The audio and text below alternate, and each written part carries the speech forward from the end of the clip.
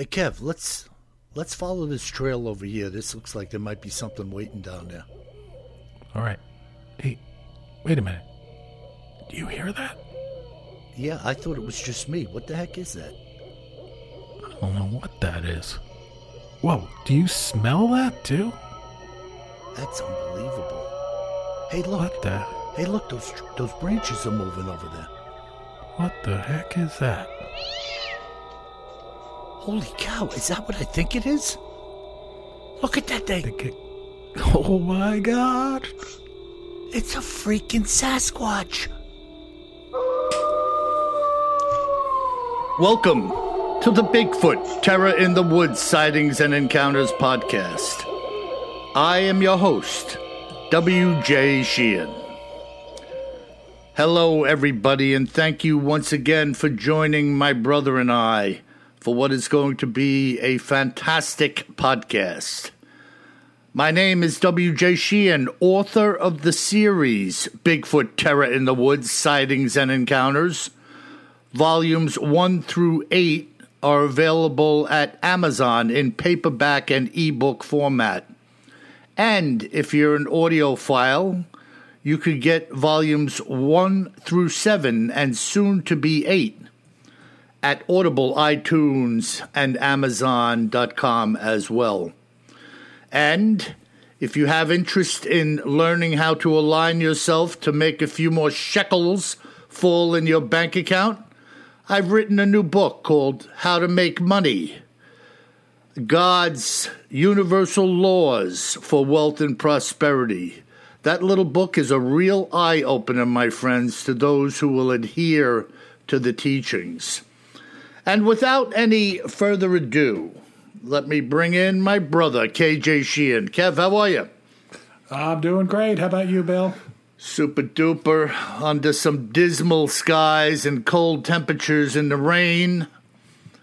I was out on the Neuse River Trail this morning, and it was misting and about 49 degrees here on Memorial Day weekend. Yeah. Put the kibosh on a lot of plans on the East Coast. Yeah. It's funny. Yesterday here it was 87, and then today it's 49. Jeez. So go figure. Half the temperature, more than half the temperature. It's chilly. Yeah, it's crazy. But you know what? It is what it is. You live. It's all good. We keep going, you know? All good. I like it. I don't mind. I don't want it to be this way all the time. Unfortunately, it's not in North Carolina. Yeah, like the old saying, right? If you don't like the weather, just wait a minute. Wait a minute. Yeah.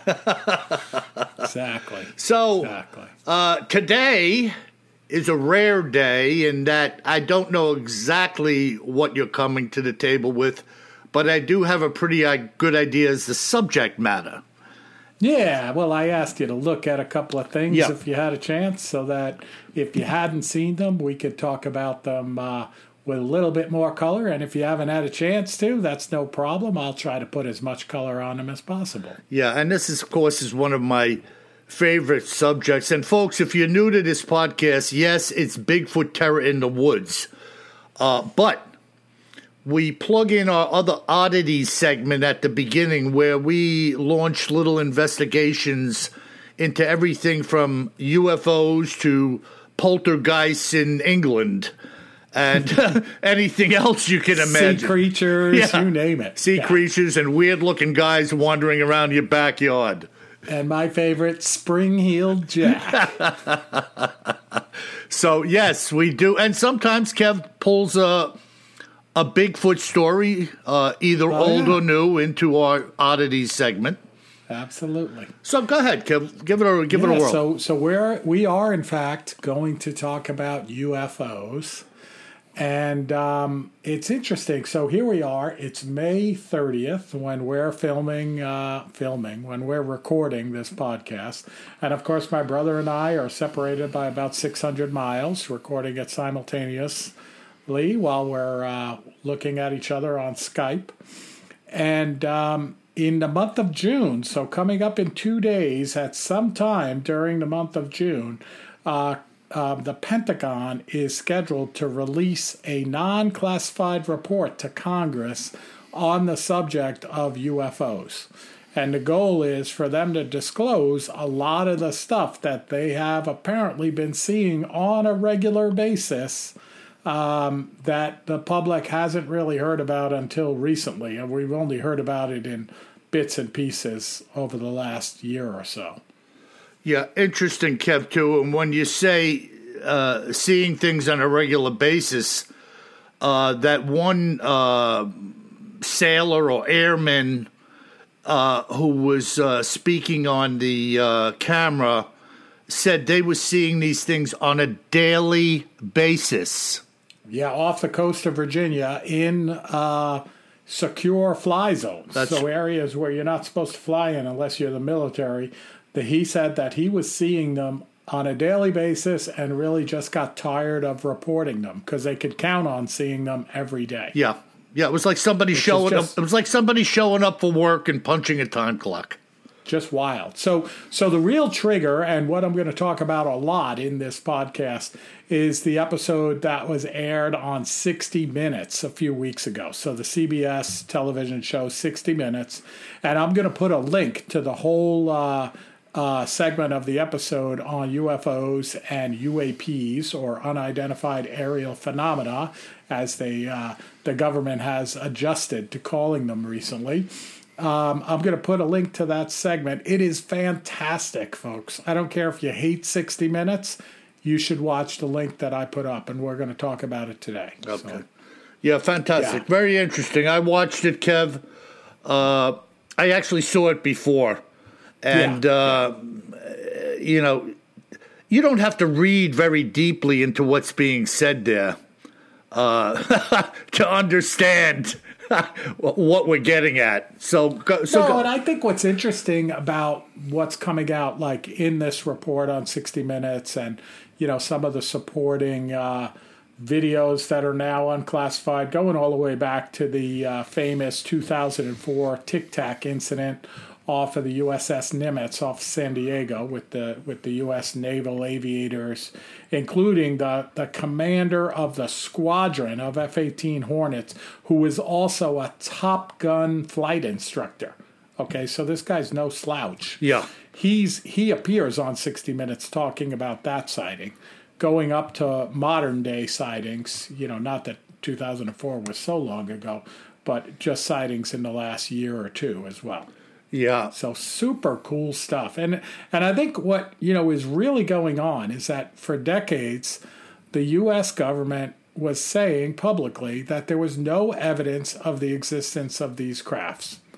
But over the last few months, they've released more footage documenting the U.S. military's contact with these mysterious unidentified craft.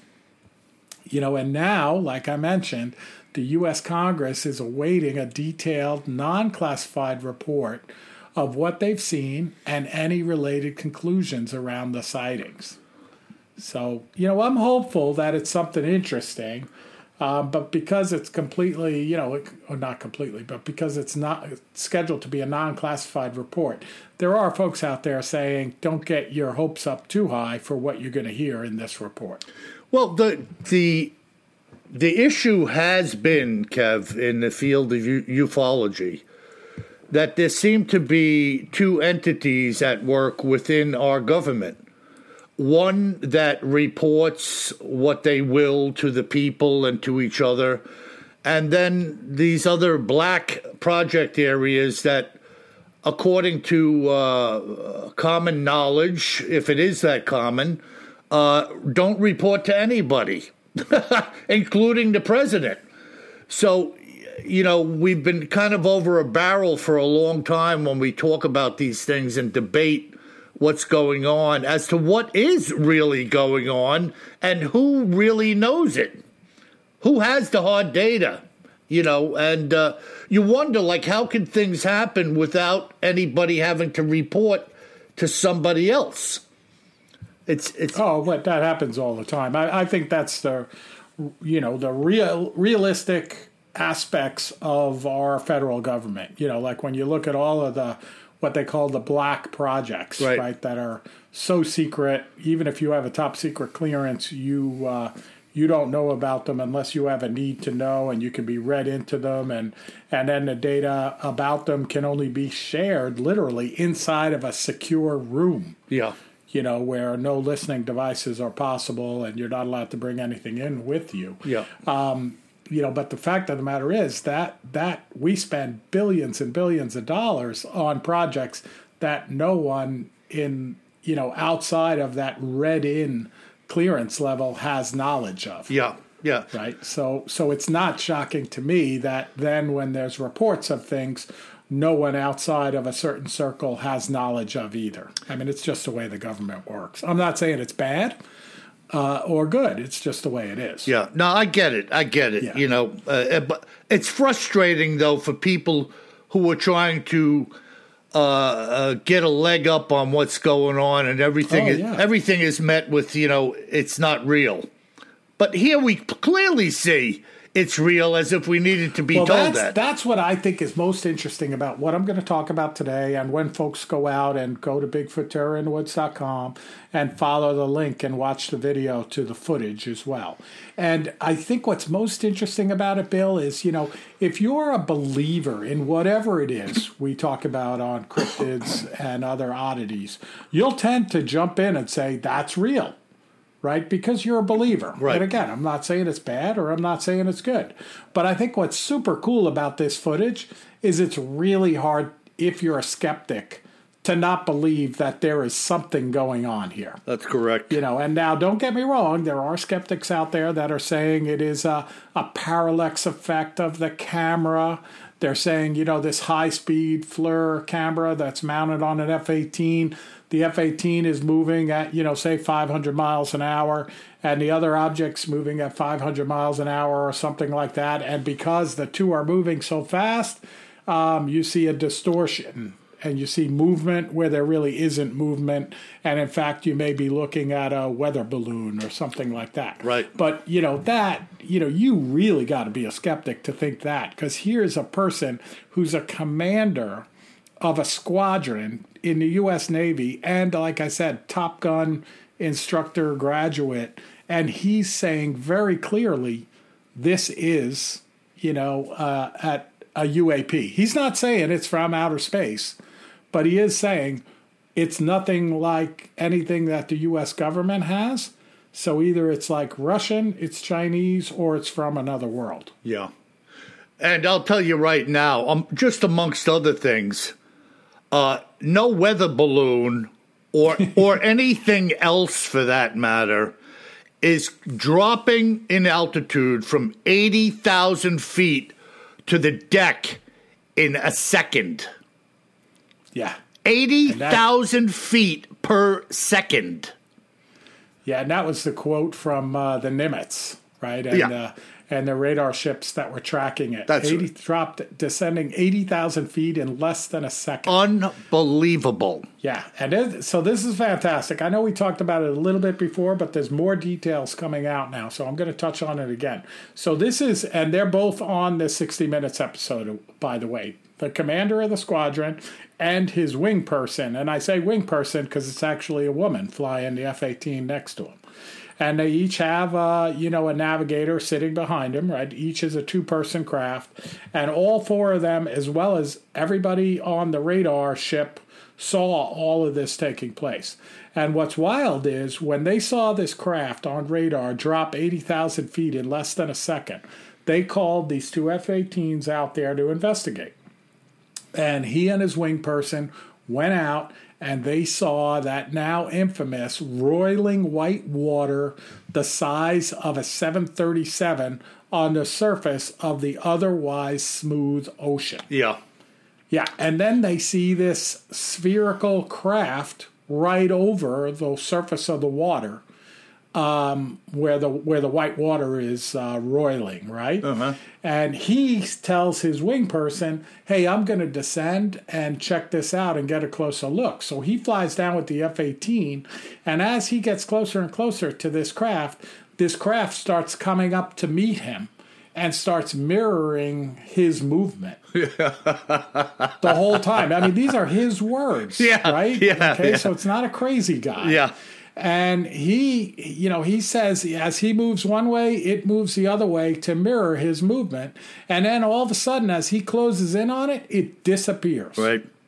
Right in front of him, and right, as filmed in the gun cameras, etc. Right. So, and then very importantly, I think is cool, it gets to a point you mentioned earlier, Bill. His wing person says, I never dreamed or wished to be on national TV. Right. And if I wasn't there with someone else, I would have never reported this. Right. But because the both of us are there, and the one pilot is the commander of the squadron, and he's reporting it at the time, this was classified, right? It's no longer classified, but they reported it and documented it, and it was buried. Okay. Yeah. Never talked about, and that's where part of this comes in on the 60 Minutes episode, where they start talking to this gentleman, Luis Alessandro, who is a military person, worked with the government, worked with the Pentagon, but, he wasn't somebody that was involved in UFOs at all, and, says, like, in my words, that he basically wasn't a believer at all in UFOs. And he was asked to join this group back in 2008 called the Advanced Aerospace Threat Identification Program. Okay. And he starts looking into it. And his conclusion is, okay, these things are real. The only question is, what is it and what are their intentions and capabilities? Right. And they talk about the fact that, they think they can do about 13,000 miles an hour, pull hundreds of Gs. They have no signs of propulsion as we know it. So basically no heat signature. Mm-hmm. And they can fly through the air, water, and space. Right. And they have no control surfaces visibly. Yeah, no visible control surfaces. And, what's really, and they see them at high altitude, low altitude, and they have this ability to seem to rotate on their axis while they're moving along as well. Yeah. Which we've seen that footage. And, so he comes in and he starts doing this investigation, pushing to get stuff unclassified, and, like the Nimitz footage that we talked about and have reported on before, that's part of what he pushed to have unclassified and moved into the public. And then one of his colleagues actually leaked that to the press. And that's how we all found out about it, right? Because just because it's not classified, somebody still has to find it. Yep. And then it turns out that the government disbanded that group and they took the funding away. So, I'm not saying they took it away because of that, but for whatever reason, the funding went away, which is also pretty interesting. And now, pretty recently, the task force is reinstated, not the same task force, but it's reinstated around, again, what they now call, the government now calls UAPs, or unidentified aerial phenomena. And they're also encouraging people to report, military people, to report on what they see, where they never really did that before. Yeah, and, whatever these things are, they definitely have a vested interest in military operations of all kinds. And we could fall back to the many silo sightings of UFOs being seen loitering over the tops of missile silos. One of the most famous ones we were talking about recently was the old Rendlesham Forest incident. But we have them occurring in the United States and other areas of the world where missiles are suddenly inoperable or their count was initiated to launch. Oh, I haven't heard about those. Oh, yeah, Kim. Yeah, we got to dig into this a little bit because there's a lot to this story going back a long time. In fact, I had a coworker who was former military police up in, Idaho, Wyoming. Anyways, he verified to me that such things had happened on his base, and he was an MP. So, these things are going on. They're swept under the rug. in the case of the where Lou Alessandro had been working and the funding stopped, it's really a plug-and-play operation. You know, when they think the heat is being turned up, they back off. You know, they don't want to bring anybody into what they really know. Yeah, I mean, you could certainly reach that conclusion, but we don't know. Right. You know, it could have been anything. That's right. It could have been that. I mean, even the bill that's pushing for this this report in June, it was actually tied into the one of the stimulus packages that was signed off in December. Yeah, they slip stuff in there, you know? Yeah, that's what I mean. They slip stuff in and stuff slips out as well. It could be that simple. Right. But the last point I'll make is this former Navy Lieutenant Ryan Graves, you know, so he's one of the folks on film. I think he's not in the 60 Minutes episode, but, you know, we'll put his posting up there as well. And he's one of the folks that came out and said that he and his colleagues spotted the objects in the restricted airspace off Virginia on a daily basis. And he said they filmed it all the time and got so used to seeing it that they took them for granted. And this is in between 2015 and 2019. Mm-hmm. Okay, at least that's what it's reported on. And it's interesting, when he's interviewed, he says, like, you know, if this was Russian aircraft or Chinese aircraft and we knew about them being in this restricted airspace, we would take action.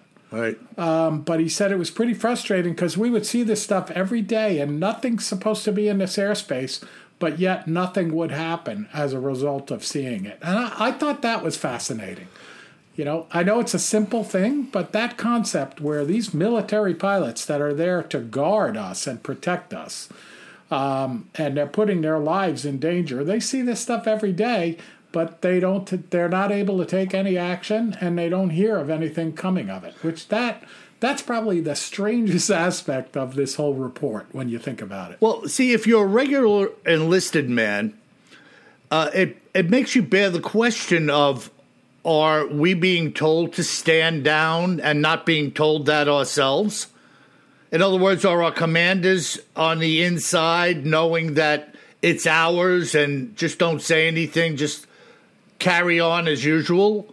Or is it that we don't know what it is, and frankly, we don't know what to do about it?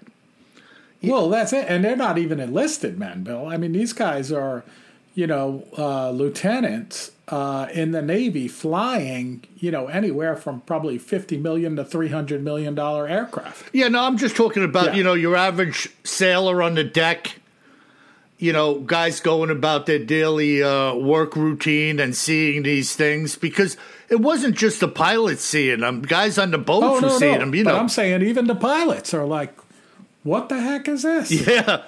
Yeah. And, you know, and how come we're not doing anything about it, but they got to keep doing their job, right? Right. And then, you know, the last thing I'll mention, and I'll post this also, this footage on BigfootTerrorInTheWoods.com, is this 2019 footage from the deck of the Omaha off the coast of California. And this is this spherical object. So this is a deck camera, military deck camera, seeing this round black thing during the daytime above the horizon, you know, but doesn't look like it's that far away, you know, so it's before the horizon, so less than, 7 or 8 miles away, depending on how high the ship is. And they're talking about it, they're watching it move back and forth, and then all of a sudden the thing splashes down into the ocean and disappears. Yeah. Which is just like, what the heck? Yeah. That is unbelievable. And, you know, go back to the two F-18s going down to take a look at that. The November 2004 Nimitz. Yeah, the one that was kind of broiling up the water. What they call it, roiling? Yeah, just white roiling water. Yeah, but when that thing took off, when he said it disappeared, the radar men on the vessel picked it up 60 miles away. Oh, that's right. Yeah, like it reappeared a second later. I mean, come on, man. Yeah, I don't know what to think, right? Yeah, I mean, if you're moving that fast and then putting the brakes on, if you had an occupant in there, like a human being, That would be the equivalent of like you hitting a bridge abutment at like 400 miles an hour in your car. Yeah, no thanks. You'd just be a pancake. And yet these things can seemingly do whatever they want at will. Yeah.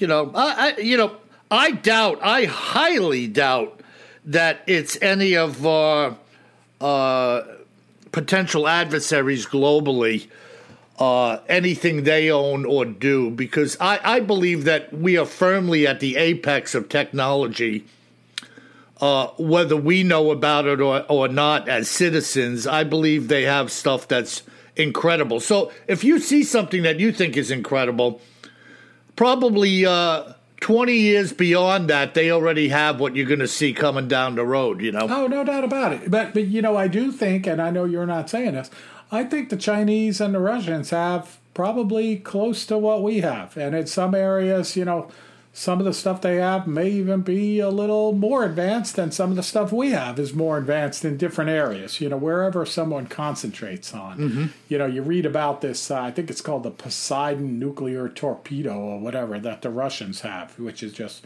frightening when you read about it. I don't know that we have anything like that, but yet, hopefully we have something that can neutralize it. Yeah. Well, I'm happy. But anyway, Bill, this is going to be, we're not quite there in June yet. We're a couple of days away, but it's going to be an exciting month, I think, when this report comes out. And by the way, folks, we're talking a lot about the military. We're here on Memorial Day weekend. We do have to say to all the military out there, past and present, thank you for your service. And thank you for allowing us all to be free. And we know freedom is not truly free. Yeah, and by the way, we are definitely pro-military. Yeah, no doubt about it. And by the way, Kev, thanks for the short video of that gunship coming down the river the other day. That was freaking awesome, man. Yeah, I was out at the coast, and I'm always talking about the helicopters, and we got a funny listener mail that references that. But I was out at the coast, and we were walking along the Cape Fear River, and all of a sudden we hear this roar, and my wife tells me, "Hey, look behind you," and it was a Cobra gunship coming down the river, a couple of 100 feet off of the river, probably doing 150 knots. And as fast as I could get my phone out and start the video, but it looked like I was filming a Bigfoot because it was a little shaky and wobbly. Yeah. And this guy came by and cut a big bank turn and then went whipping down the river. So I sent it out to my brother so he could see it. Yeah, and, I mentioned to my brother, folks, that because he commented about, taking a picture of a Bigfoot and shaking the camera. Kevin and his wife had a chance to hear this monster coming. And still, he had all he could do to get his camera out and running to catch this thing for like 3 seconds. And that was having heard this thing like an explosion coming in the distance, then visually seeing it and catching it going over. So when you think it's some easy thing to catch footage of a Bigfoot on the camera, think again. Yeah, in the forest, too. Yeah, there's no doubt about it. I'm not in that camp. I don't believe it's an easy thing to do.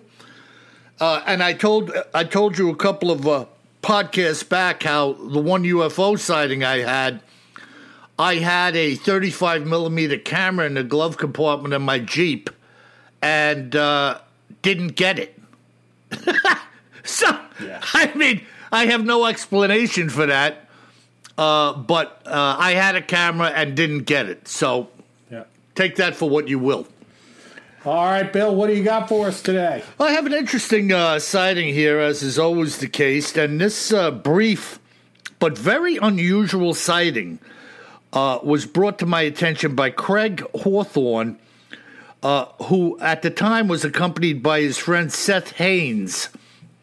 And this is what Craig had to say about his sighting in June of 1986.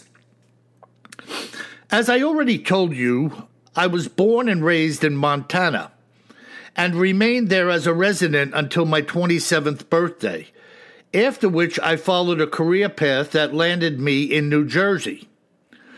My life then stands in stark contrast to the life I lead now. And I have many fond memories, including what I'm about to share with you, and in this case, your listeners.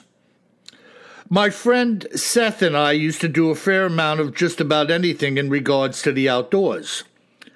We fished, rode horses, and did a lot of camping and hiking. On the particular day of this sighting, we had planned a day hike beginning in the town of Wisdom, which is situated on the edge of Beaverhead Deer Lodge National Forest. Our plan was to head southwest along the Big Hole River, heading into the forest, with the Bitterroot Mountains in full view to our southwest.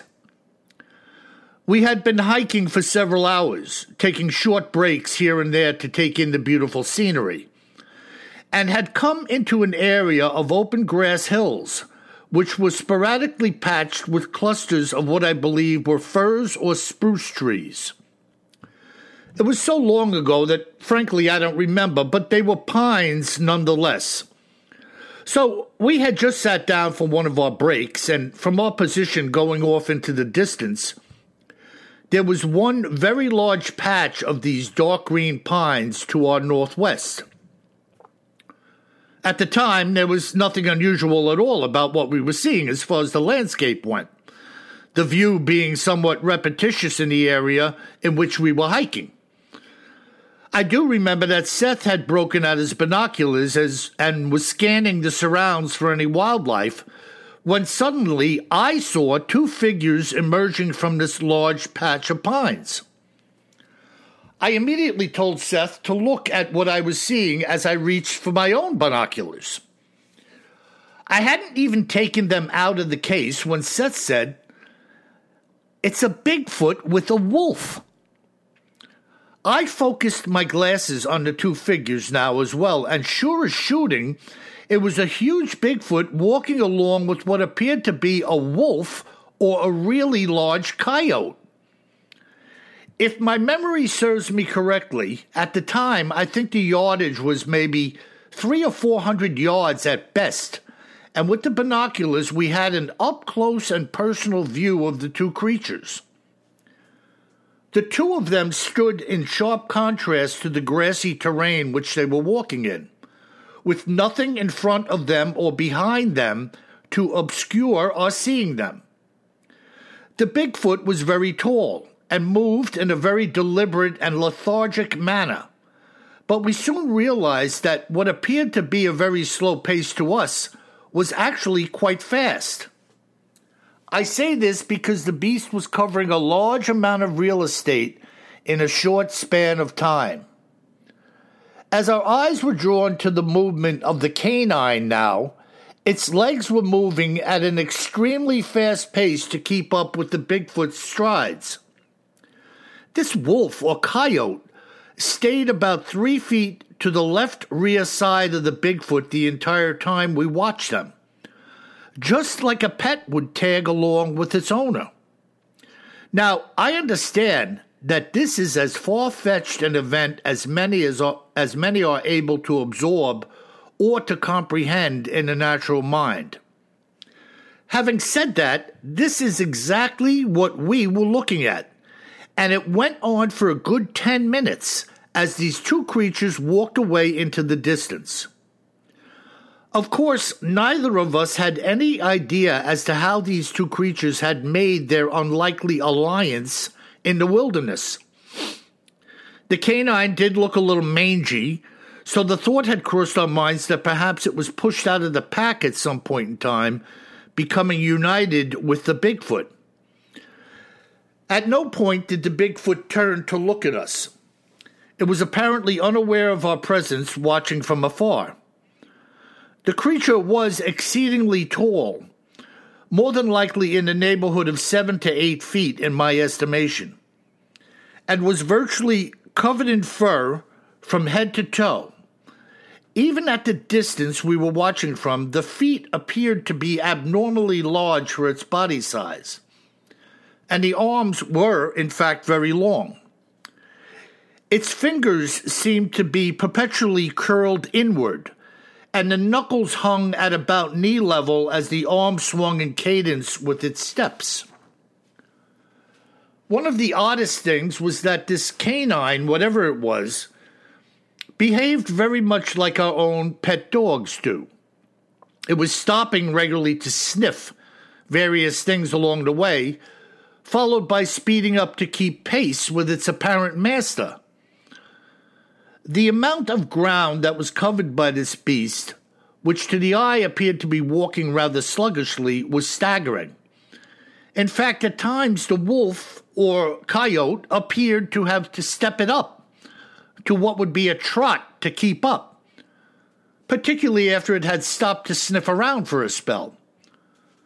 Another thing which I would add to the beast's description would be the fact that its head was leaning in a way that to me appeared abnormally forward. In other words, if you were to see a human walking or standing in such a posture, you would think that the individual had something seriously wrong with them, which rendered them unable to straighten up due to something along the lines of spinal degeneration or the like. However, having said as much, I believe it was caused by the sheer bulk of the creature's muscles, which were immense to say the least. At any rate, having sat in total stillness for what was a total of about 15 minutes, as the two creatures walked away, they finally had reached a point where they were obscured by another patch of trees near the top of a hill, disappearing from our view. We were left speechless, dumbfounded, as the sighting ended. These two, in my estimation, were a team in life for whatever reason, and your guess is as good as mine how that could or would come to be. What do you think of that, Kev? That is wild, Bill. Pretty strange, huh? Yeah, either a wolf or coyote, equally as strange. Like, I've been reading a lot about the coyote because we got a coyote problem, or at least a coyote population out at the coast. Uh-huh. And it's so weird because my house at the coast is on a pretty small island, and we have a lot of coyotes. So, you wonder, how did they get there? And when you research it, they swam. Like, they are just really an ambitious breed. Yeah. But what's interesting about them is they learn to adjust. So, like, they're typically lone hunters, but like they'll hunt in packs if they have to hunt in packs. Whereas like the wolves, part of what made them extinct in some places, now they're making a comeback, is apparently they only hunted in packs, and they only hunted for like bigger stuff that would support the pack. Mm-hmm. Whereas the coyotes will eat squirrels or whatever they want, or they'll get together with their other coyote friends and hunt down a deer or two. Yeah. So it could be either beast, but I've never heard anything like that. Like, it's yeah, it's kind of unusual, right? I mean, just the thought of super unusual. Well, first off, there's a Bigfoot, and that's unusual in itself. Yeah. And then there's a Bigfoot with either a wolf or a coyote buddy. I mean, it sounds almost like a cartoon, right? Yeah, and who knows? Maybe this thing was just following for that moment in time with no fear of it. Having not been attacked or not... That could be as well. Maybe it scavenged, some remnants an hour before. Right. And we're all, this person's reporting on seeing it, but it wasn't like they were true pals right. or something. Like, you're right. Maybe the Bigfoot had been eating something.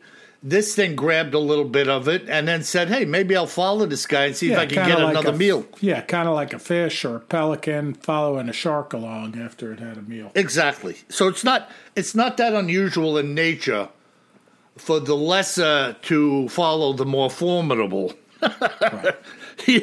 in the food chain. I mean, we even see like ravens jumping around, an eagle picking at some type of carrion, and oh yeah. You say I don't know, Bill. Do you have vultures up there on the island? Yeah, we do have that. I think they call it an American vulture.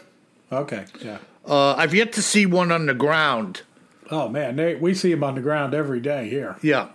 I see them soaring. Yep. But I've never seen them on the ground eating, roadkill or something. Oh, yeah. They're eating squirrels, whatever they find dead. I don't think they kill anything. They specialize in cleanup. Yeah. So, very interesting, though. And, these guys, look, why would you bring up such a thing? Anybody could say about any account that it's just a story, right? You could say that about everything that is communicated by anyone, anywhere. Bigfoot, UFO, poltergeist, sea monsters. Everything is just a story. And to me, that's just, it's more hard to believe than the story.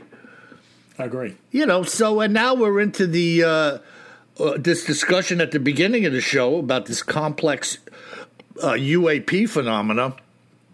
All of these people are not telling stories on the decks and in the cockpits of multi-million-dollar jet fighter planes. They're highly educated, highly trained, and these aren't all weather balloons flying around, folks. Yeah. That's just not happening. No, I agree. Yeah, very crazy. I agree. Cool stuff, Bill. Good account, though, from a really rural part of the U.S. where, hey, anything can happen out there. Yeah, and by the way, I'll give the listeners a little heads up. I'm working on a new book, surprise, surprise, and it's going to be on UFO sightings and encounters. Oh. And included in that book are going to be some of my own UFO sightings and encounters. And I'm also going to include many of the UFO Bigfoot-related sightings from my existing books and a host of other sightings related to UFOs. So look forward to that, and it's going to be very, very interesting. Super cool. Yeah. So there's always something going on over here at the typewriter, shall we say. And by the way, I'm doing the final proof right now on Volume 9, Bigfoot Terror in the Woods. So we can look forward to that in the future, as well as the launching of the Audacity Volume 8, if you can keep track of all of this stuff. I can't keep track, Bill. I give up. Exactly. I got lost when you said, hello, my name is W.J. Sheehan. Boy, but we're busy. Busy beavers over here. Cool. So what do we got, Kev? Yeah, we got some great listener mail. So the first one comes in from Heather in Minnesota. Uh-huh. And her subject is Love the Podcast. She writes, my name is Heather, and I'm from the North Woods of Wisconsin, but I live in Minnesota currently. Or Minnesota. Minnesota. I've been binging on your podcast for the last month with a mixture of excitement to be up to speed and disappointment to be done with my nonstop listening. When I got a chance, I listened to the last episode today. Not the last episode, Heather, just the last episode that we had recorded at that point in time. And she says, you guys have been my companions through many an hour of cleaning, gardening, and exercising, while cutting back my prairie grasses and enjoying a beer or two. I thought it would be a fun drinking game to have a drink every time Bill talks with an English accent. Or Kevin says, when I was in Alaska. When either of you says, if you see something, say something. Or when Bill says, Oregon. You mean Oregon? Or the Apache helicopters fly over. Or Martha is mentioned. That's fantastic. And then she writes, on a serious note, there are some deep woods in northern Wisconsin that I grew up in. Do you have any accounts from there? Mm-hmm. Love the show And that's saying a lot because my usual genre of podcasts is true crime. Keep up the good work, Heather. Well, Kev, I don't know if you picked up on it, but seems to me that Heather has a little bit of a problem. I love the drinking game. I'm not super happy that I say when I was in Alaska so much, but okay. I'm fine mentioning Martha. And by the way, today is Martha's 13th birthday. But happy birthday, Martha. But let's get back to Heather for a minute, Kev. It seems to me that Heather is looking to hit the jug when any word is spoken.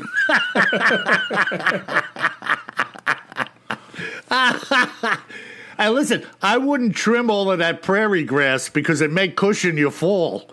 So keep that in mind. Yeah, be careful using the power tools. Too, watch them. Watch them power tools when you're hitting the shine jug, sister. Awesome.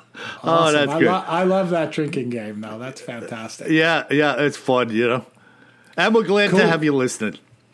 And the next one comes in from another lady listener, Judy. And Judy says, "Hey guys, thanks to both of you for such an informative and entertaining podcast series.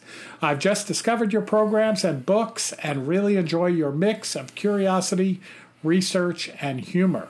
I like especially the relationship between you both and how genuine and natural the camaraderie is. Keep up the wonderful work, and yes, I always carry more gun than I think I'll need. Nice. God bless you both." Nice. I like that.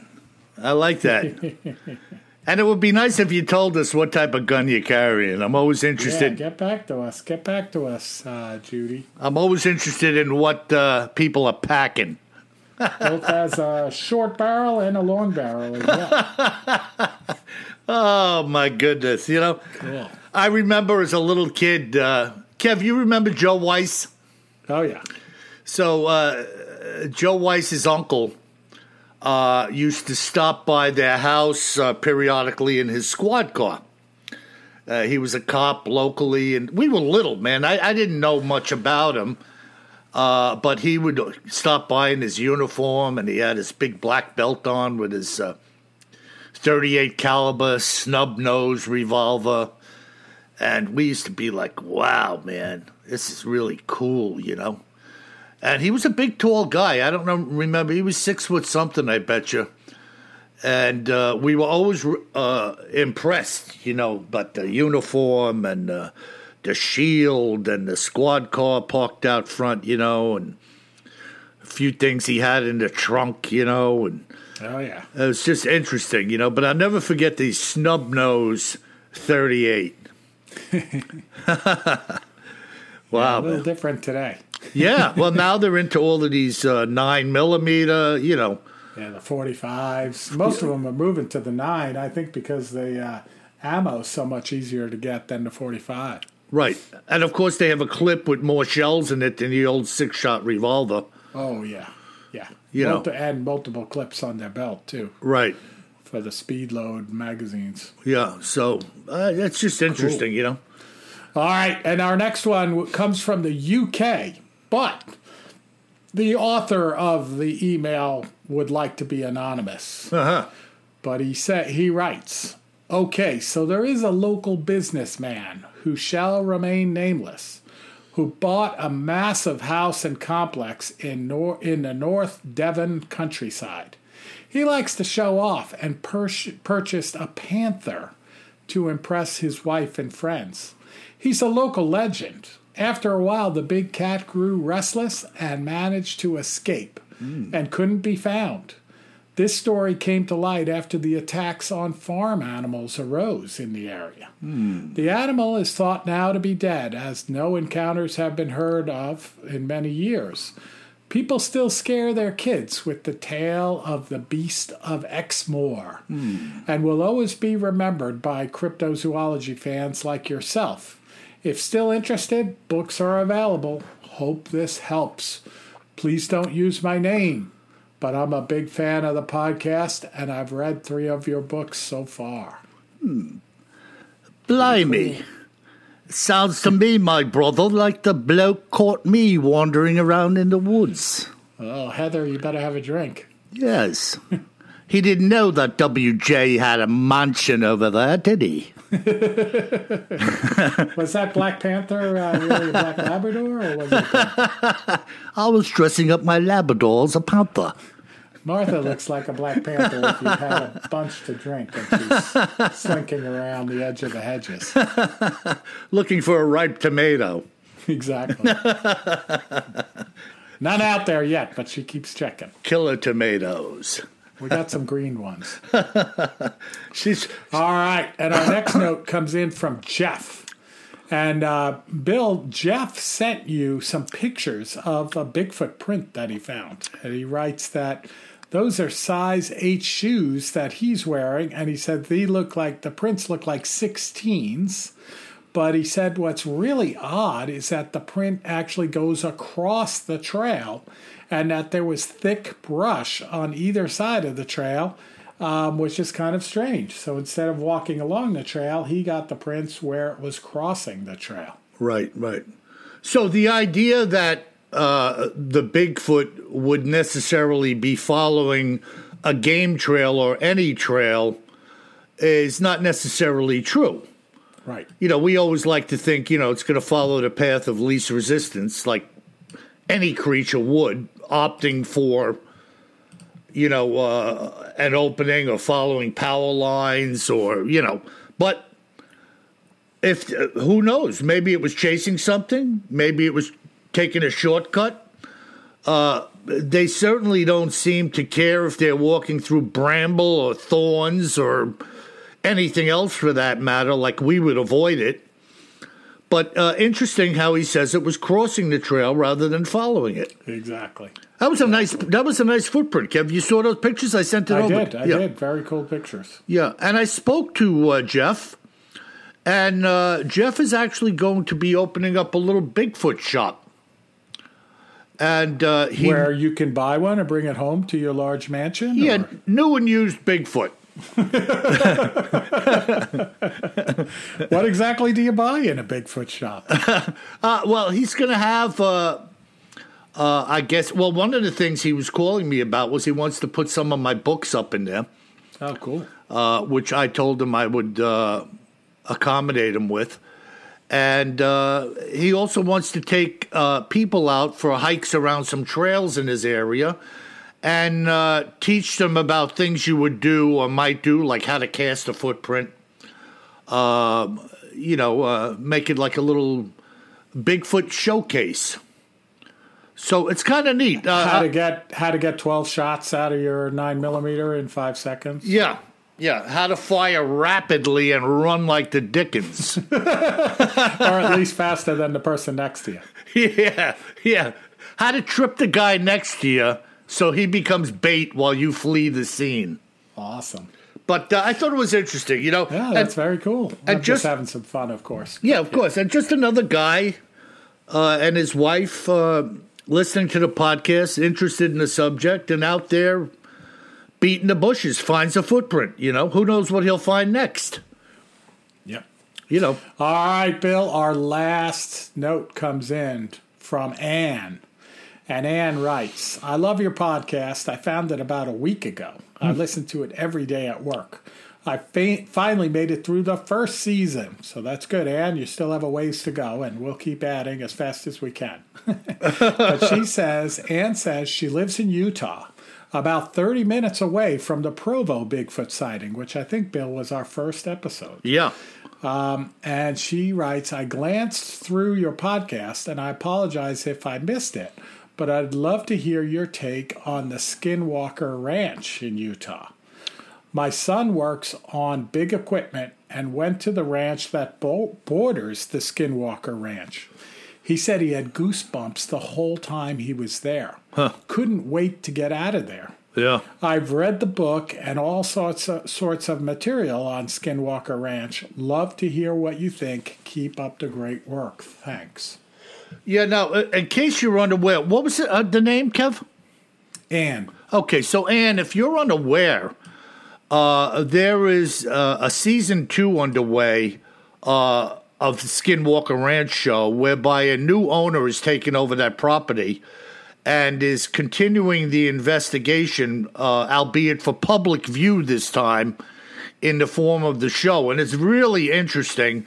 There are so many things going on over there that they're doing their darndest to study in a scientific fashion high radiation levels, UFO phenomena, cattle mutilation, ghostly apparitions, people feeling sick out of nowhere and for no reason, wolves and skinwalkers appearing, just an incredible, endless flow of paranormal activity. And my opinion is that it's legit. Yeah, going back a couple of 100 years. A lot of documentation. And Bill, you and I haven't talked about it, but like that season 2 of Skinwalker Ranch is fantastic. Yeah. I mean, season 1 was as well, but season 2 is something else. There's a lot going on there. And like in the last couple of episodes, they interviewed that colonel that was on the original military team with the previous owner of the ranch. Right, Bigelow, yeah. Well, not Bigelow, but the colonel that worked for Bigelow. Right. And they asked him point blank, what do you think is going on based on everything you have seen when you were there at the ranch? And he said unequivocally, I think it's a portal to, another dimension, which is pretty wild to have a military person say that. Yeah, and just to open your mouth and make a statement like that, because really, we don't know what a portal is, yet we talk about it. Yeah. We're just talking about an entry point from here to there, whatever there would be. Yeah, and Travis touched on it a bit from a scientific standpoint of what that would mean, like a wormhole of sorts, scientifically. Right. Which is pretty wild. And getting back to Ann, we did an episode, I think it was around episode 40, on the Skinwalkers generally, and I think we talked about Skinwalker Ranch as well in that 44 it was.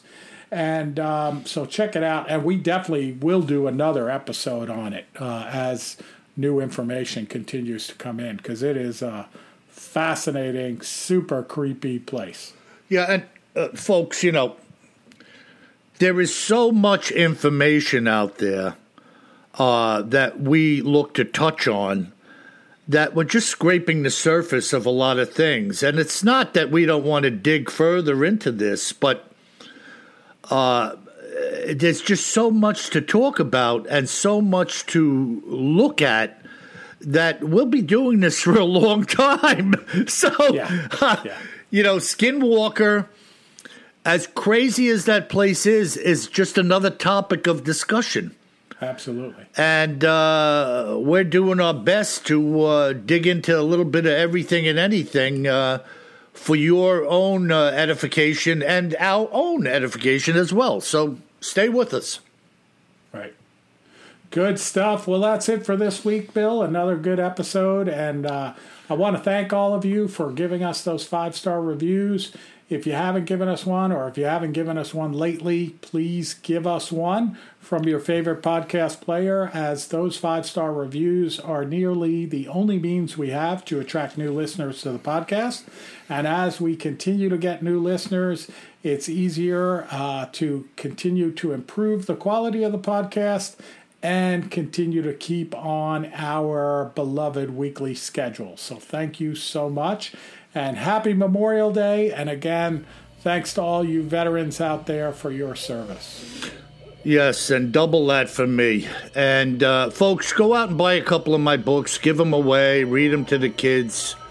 I rely on you to do that for a little support of the show. And if you should find yourself walking down a trail in the wood, please make sure you always carry more gun than you think you're gonna need.